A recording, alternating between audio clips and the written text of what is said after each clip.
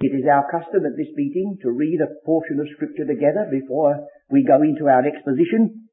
And those of you who are listening to this recording and care to join us, will you switch off for a little while and read with us 2 Corinthians chapters 4 and 5. There are one or two features in this reading that we've just had that link it on to the subject we're going to consider, especially the emphasis upon the fact that a light affliction, which you may endure now, works a far more exceeding eternal weight of glory on one condition: if you look not at the things which are seen. And that's the insistence in Hebrews 11. They endured as seeing him that is invisible, and were not intimidated by the things that were crowding round them. And you will notice that it goes on immediately to connect that with the hope of resurrection. But it also uses an extraordinary figure.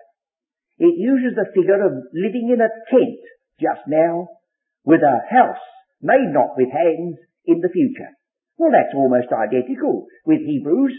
But we're going to read in chapter 11 that because they looked for a city which hath foundations, they were willing to dwell in tents during their pilgrimage. And then if that's not sufficient, you can go over the ground a little bit in much the same way in a certain part of Romans, the 8th chapter.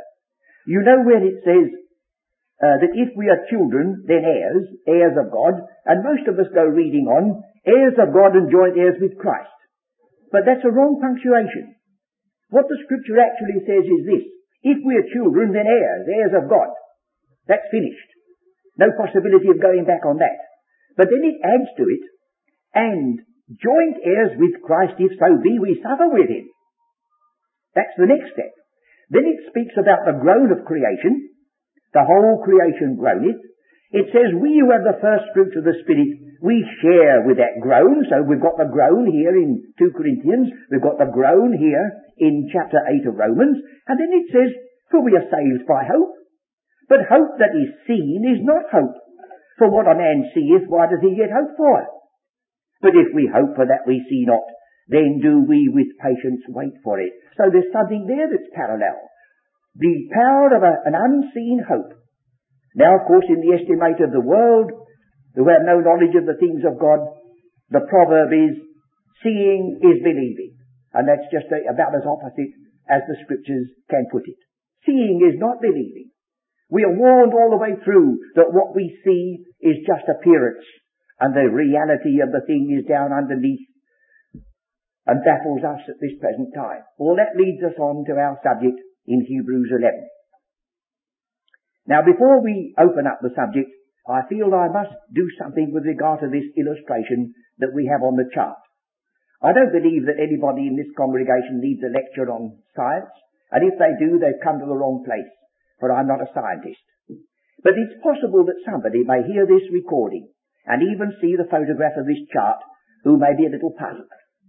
So without using scientific language and muddling it up very much, I dare say, in the estimate of those who know, I'll tell you so far as I can. Light travels at the rate of about 1,800 miles per second, pouring out of the sun all the time. Fancy that. What a marvel. What a miracle.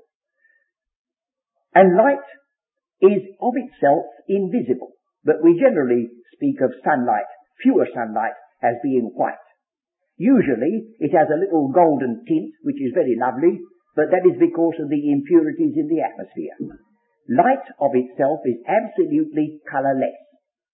Now, if you like to make a little experiment, or if you like to go further and go to one of the big stores and buy a humming top, you might buy one specially painted for you with the 7 colours of the rainbow on it. And if you spin it, it will not go pure white, but it will go almost, because paint can never compete with transparent light. God doesn't use paint.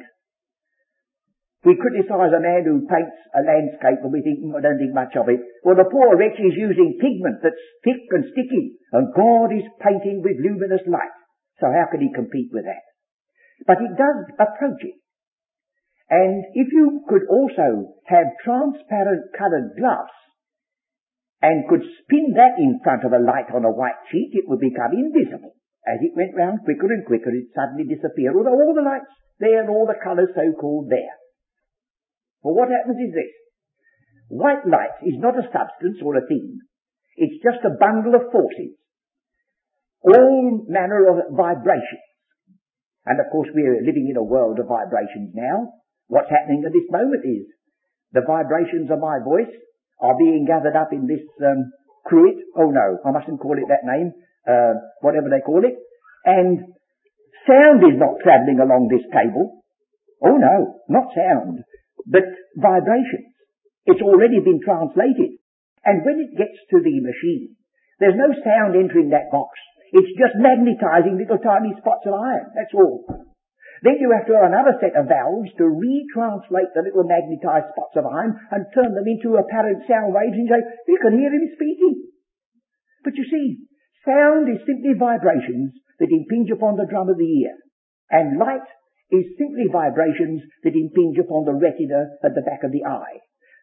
On the back of the eye, light shines, but it isn't red and blue and green. It may look like that to you, but not there.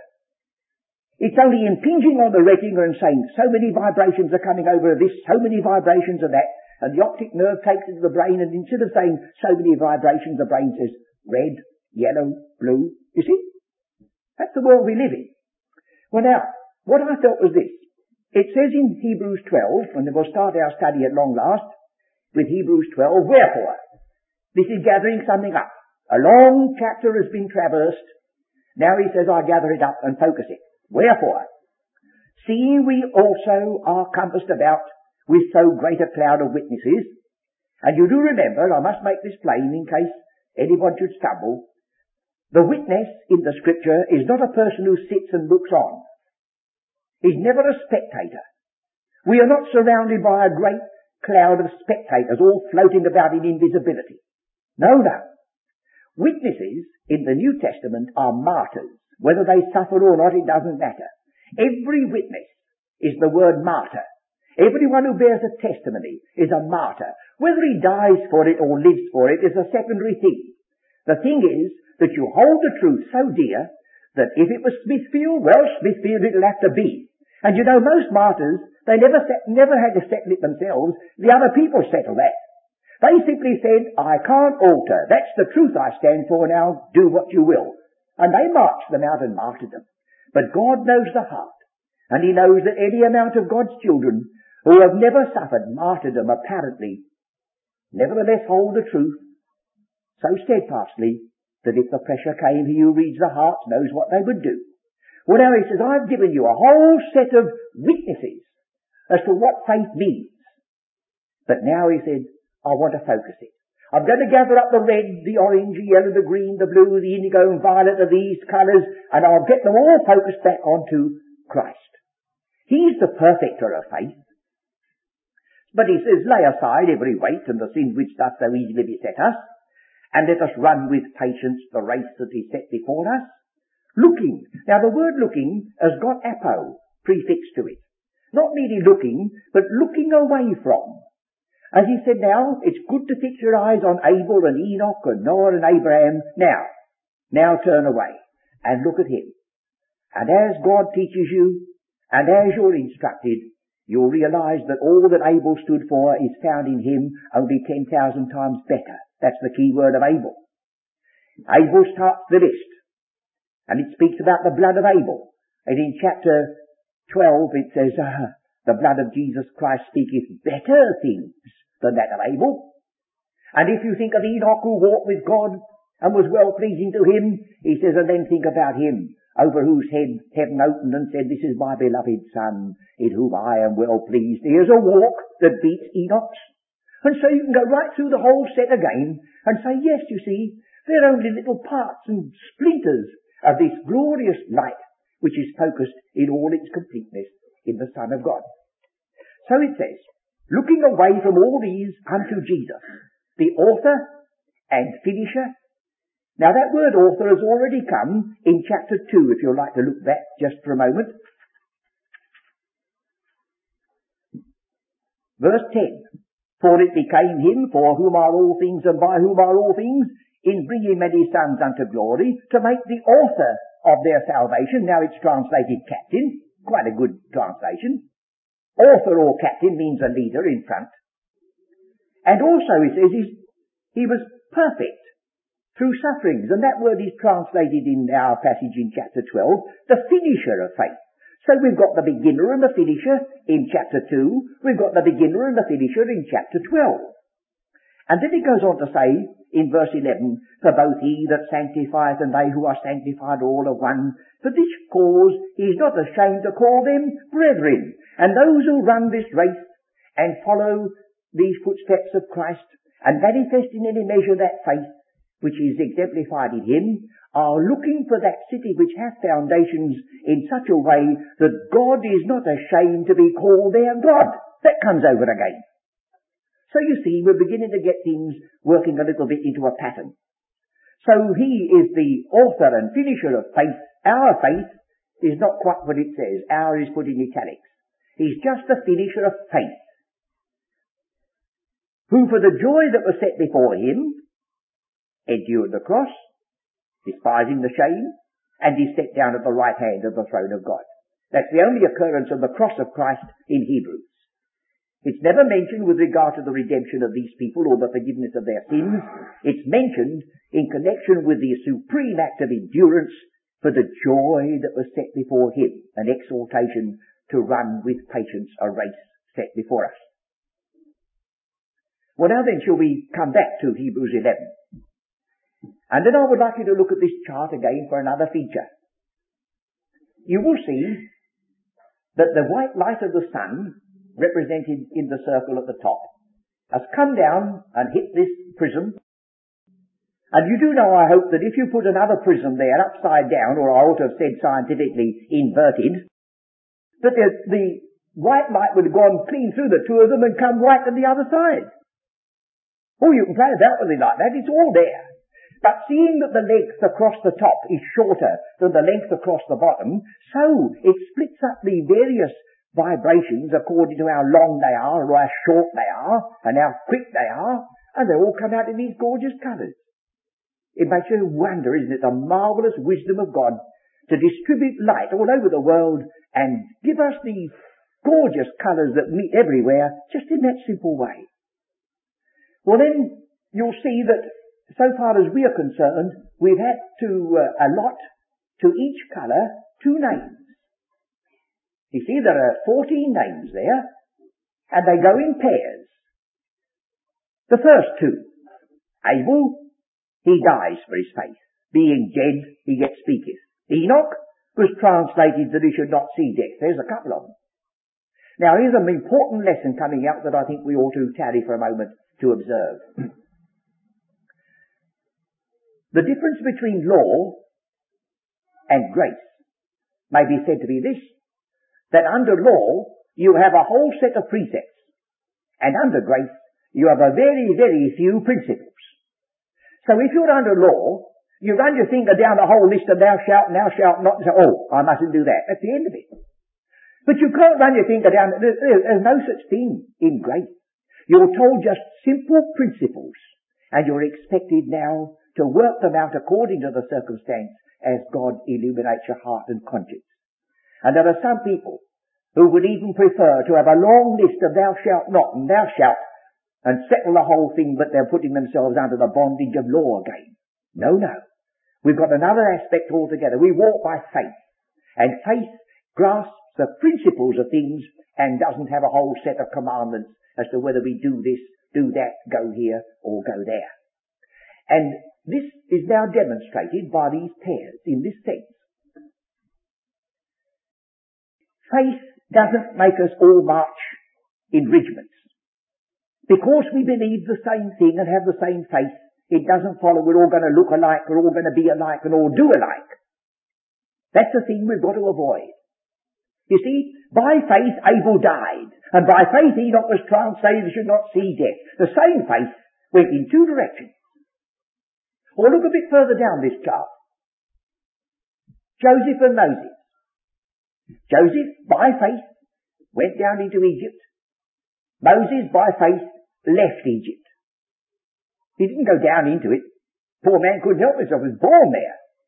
So by faith Joseph went and Moses came.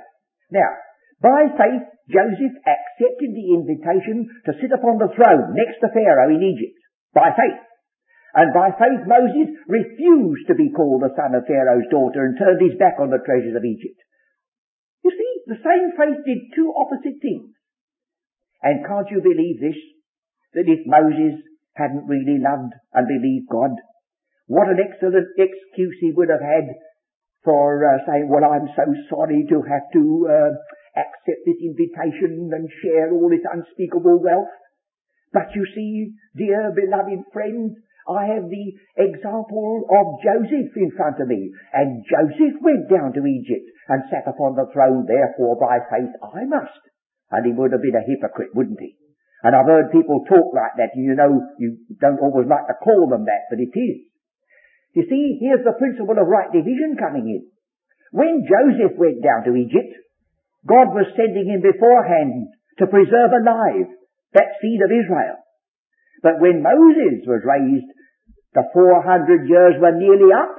The fourth generation had come, and the time was coming when the clock would strike, and that night, says Exodus, Israel went out. So you see, faith walks in opposite directions, and yet they're both obeying the self-same God. I'm only saying that you and I must be on our guard, lest somebody doing something that doesn't seem to be quite right to us, we immediately grab them and try to turn them into the little second-hand copies of ourselves. That is not right.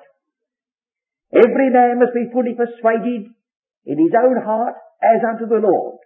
And it'd be far better for some of us to allow our friends to make a few mistakes and learn by their mistakes than dragoon them into a mere slavish legal observance of thou shalt and thou shalt not.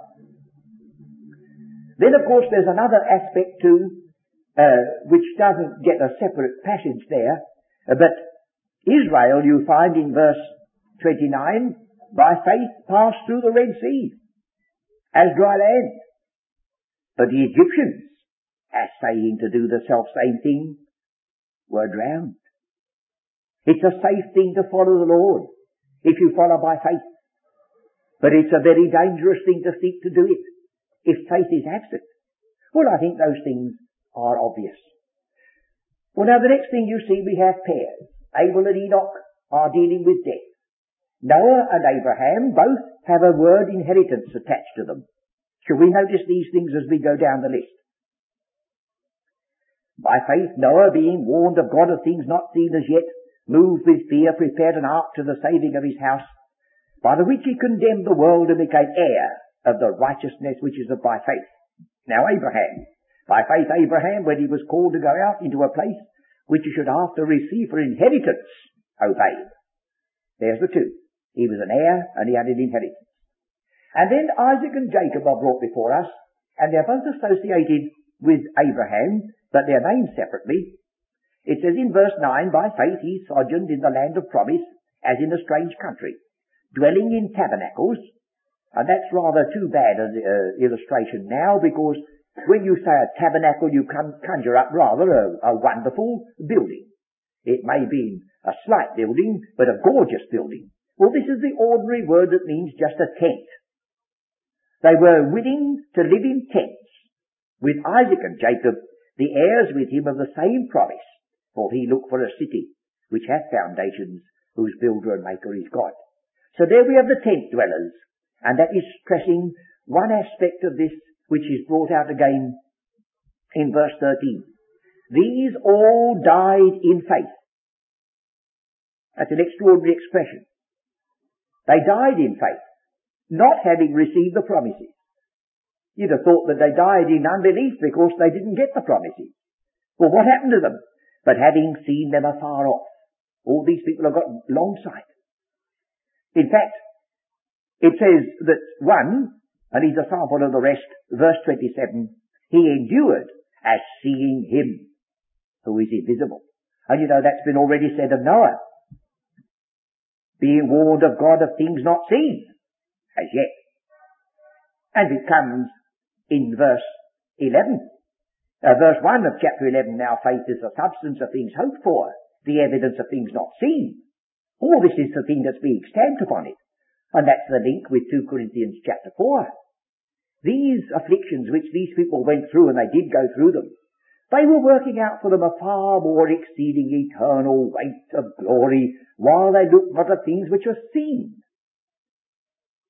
So, Moses was found esteeming the reproach for Christ greater riches than the treasures in Egypt, because he had that vision. The eye of his heart was opened to see things which the eye of the flesh could never see. And so we go down this list. I think now we'll make a commencement with verse 1 and pick up a few items before our time runs out. Now, faith is the substance of things hoped for. The word now is a link, and it's used over and over again in the Old Testament. You'll find, I think, every one of the 5 books of Moses commences either with the word now, or whatever is the translation of the Hebrew letter Vav. And the Hebrew letter Vav is a hook, and it simply hooks on Exodus to Genesis and Leviticus to Exodus and so on. Now, so he's linking on this verse with what has gone before. We are not of them who draw back unto perdition, but of them who believe, not to the saving of the soul in an evangelical sense, but to the acquisition of the soul. For these people are going to lose their soul in this life, that they may find it when it's worth having. That's the point. Now, that being the case, faith is the substance of things hoped for. This word has already met us in chapter 1, where, strangely enough, it is translated person, dealing with Christ and the invisible God, the express image of his person, substance, something down underneath, something which is not visible, but only manifested by other ways. But one of the most precious explanations of this substance has come to light within our own lifetime. Men knew that bedded in the sands of Egypt there were these bundles of paper, which we call papyrus. They began to get some that were put onto the market. They knew that they were hidden there somewhere, and eventually they sent out an expedition and they commenced to dig. And for a long time their attempt to find this papyrus seemed to be cheated, for they were digging in what turned out to be a cemetery for mummified crocodiles. Well, you think, well, they got so weary of these little crocodiles that one of them, very fortunately, lost his temper. Not always you can say that, but very fortunately, he says there's another one. And he threw it with all his might against the rock wall, and it split, and out rolled the papyrus they were looking for. Well, they got a heap in another district that were going to set light to a lot of these things. So back they went and opened them, and there they were, and they sent home shiploads of ancient papyrus. Now that has given tremendous light upon the teaching of Scripture, for it was the Greek of the very days when the apostle was writing. Now there's one bundle of them that uses this word translated substance. And it's a law case, and now and again the lawyer dealing with the case refers to the title deeds of the property. And that's this word. And I think we are justified in just reading it again for our own benefit. Now faith is the title deeds of things hoped for. I'll admit you can't move in because you've got title deeds. You've got no covering over your head because you've got title deeds. But surely it's something to encourage you to go on your pilgrimage, to live a bit rough if needs be, to just occupy a tent and roll it up and go on another day's march. Whatever you do when you sing that hymn, sound your H's, friends, because I've heard people who are Protestant singing a day's march nearer Rome, and they may be getting there for aught you know. Oh no. But here these go on because they've got the title deeds, precious title deeds to a mansion that's been prepared for them. So we won't despise that light that God has given upon that word. The evidence of things not seen. Then he says, for by the elders obtained a good report. Now scattered through this chapter, That word report is the word witness. Scattered through this chapter is this word martyr. There it is, report. Here it is again in verse 4, testifying. Of course in the verbal form. But all the time, report, witness, testify, testimony, record, they're all the same word. All bearing a witness, if needs be, unto death. And the first one did. The first one did. And you remember that those whom God raised up as witnesses in the New Testament, they were witnesses in the full sense. John the Baptist was the first, and he died for his faith. Christ is said to be a witness, and he died for his faithfulness. And Peter was a witness, and he died for his faith. And Paul was a witness, and he died for his faith. Oh, this wasn't an empty word. These witnesses were martyrs in the true sense of the word. Well now, we have Abel. Well, what does it say about him? By faith, Abel offered unto God a more excellent sacrifice than Cain, and by which he obtained witness that he was righteous, God testifying of his gifts, and by it he being dead yet speaketh. So Abel is picked out as the first one to be an example of this faith. And it's not an accident that the first one that is picked out is not someone who works or someone who walks, but someone who worships. Worship is put first. And the basis of worship is the sacrifice of Christ. The two men approached to God. They both brought the same offering. Abel just the same as Cain, with this exception, that Cain also brought of the flock.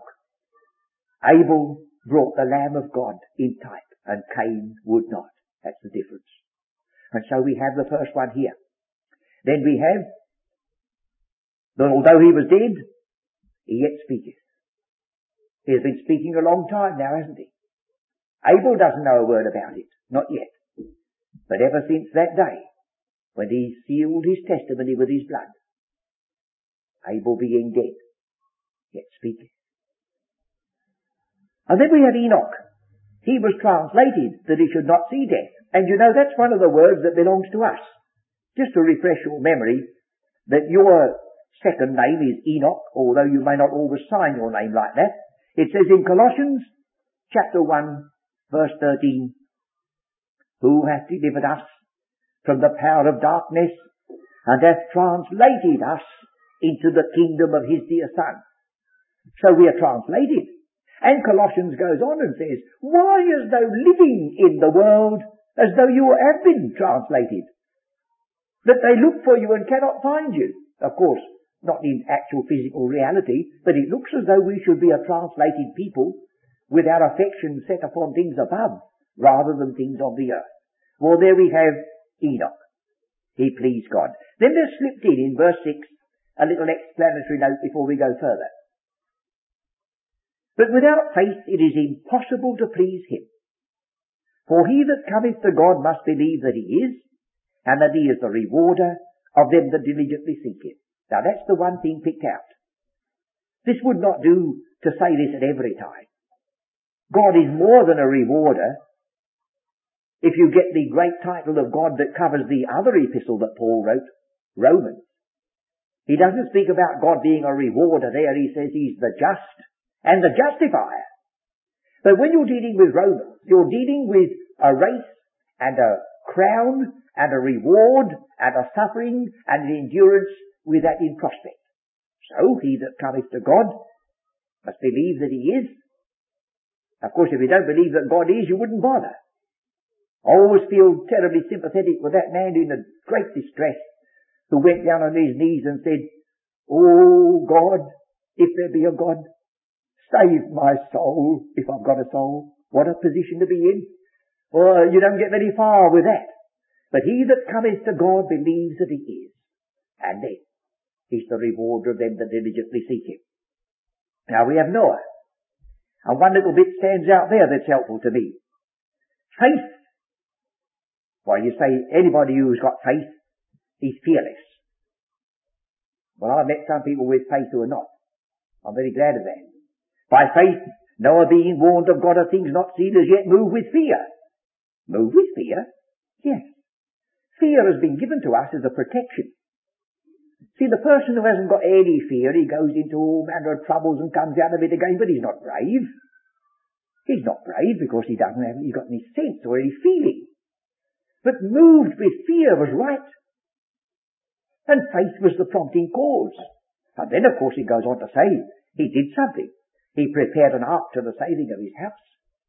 And that exposed Noah, I'm perfectly certain, to that which is very hard to bear, a misunderstanding and ridicule. I can't believe that Noah would have been permitted in those dreadful days in which he lived to spend the time that must have been necessary to build an ark of that size on dry land without a good many wise and unwise quips being taken at his expense. But although I wouldn't like to say this in an unkind way, there is a proverb that says, he laughs best who laughs last. I don't think Noah would laugh when the flood came, but there's the element of truth in that he endured as seeing him that is invisible.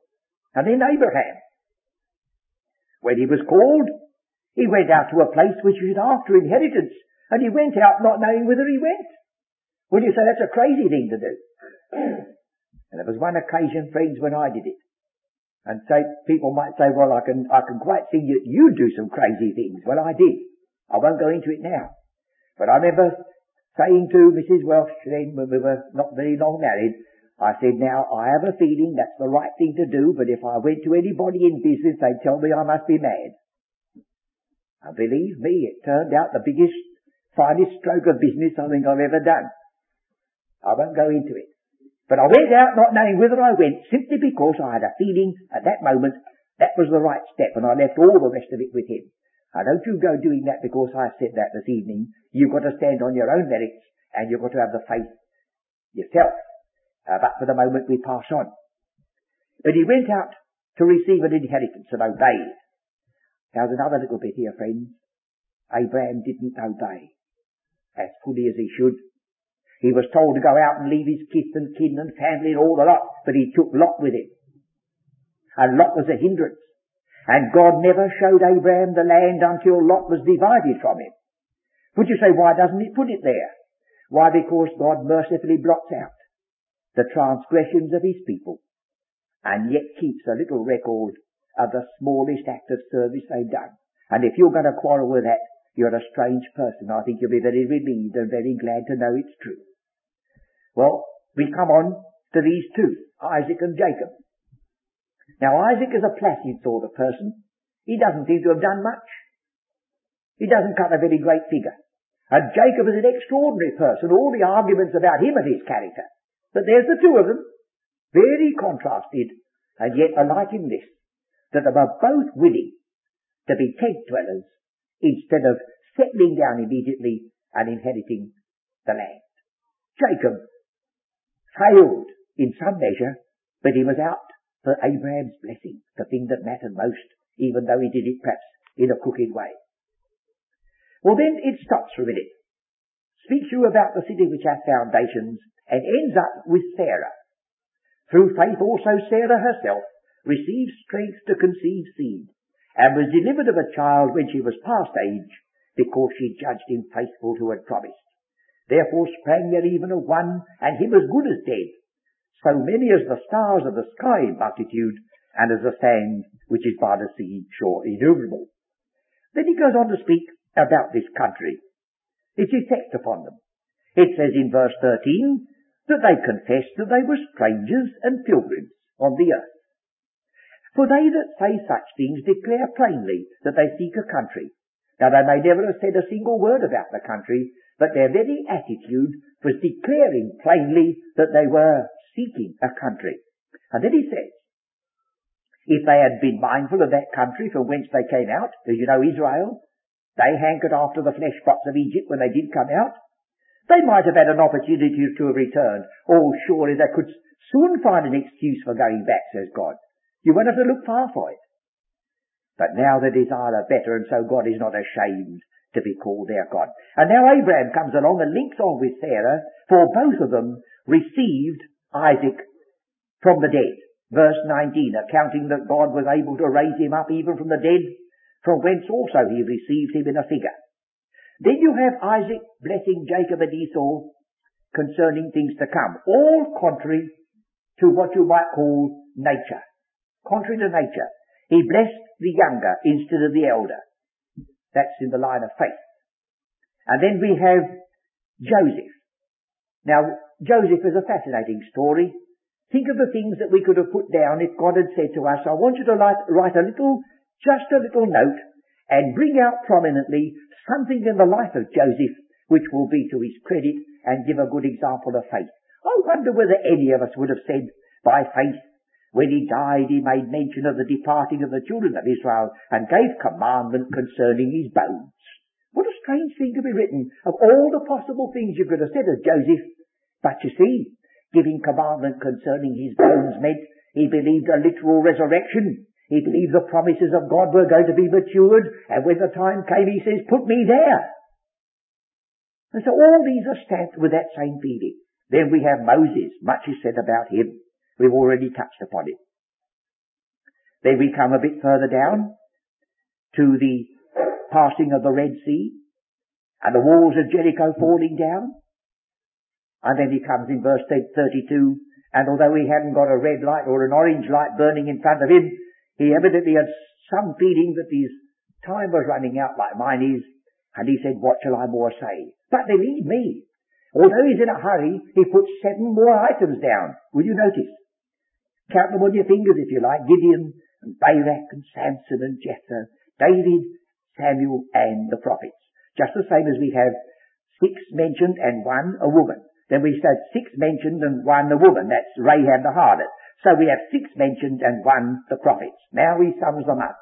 These who through faith subdued kingdoms, wrought righteousness, obtained promises, stopped the mouths of lions and so on. And among other things I would like to get to verse 35. Women received their dead raised to life again, and others were tortured not accepting deliverance, that they might obtain a better resurrection. That's one of the better things of Hebrews. So there is a resurrection which is better than some other kind. Although I read a criticism of myself with regard to exposition of the out-resurrection, that I built an inverted pyramid on an isolated text. Well, if God only says it once, we can't help ourselves. But here's a better resurrection to balance it in the epistle to the Hebrews. And then they went through all these scourgings and mockings and stonings and so on. And at last, verse 39 and 40. And these all, having obtained a good report through faith, received not the promise, God having provided some better thing for us, that they without us should not be made perfect. And if I've got time, we'll get it. Verse 23, we have come to the General Assembly, chapter 12, and church of the firstborn which are written in heaven, and to God, the judge of all, and to the spirits of just men made perfect. They were going to be perfected together, every one of them, not in this world, not in this life, but in the resurrection glory that awaits them. Well, that's just a rapid, I'm afraid very rapid, survey of this great chapter of faith, written for our learning, for our guidance, and for our encouragement. But all may we ponder it ourselves and seek to learn its precious lessons.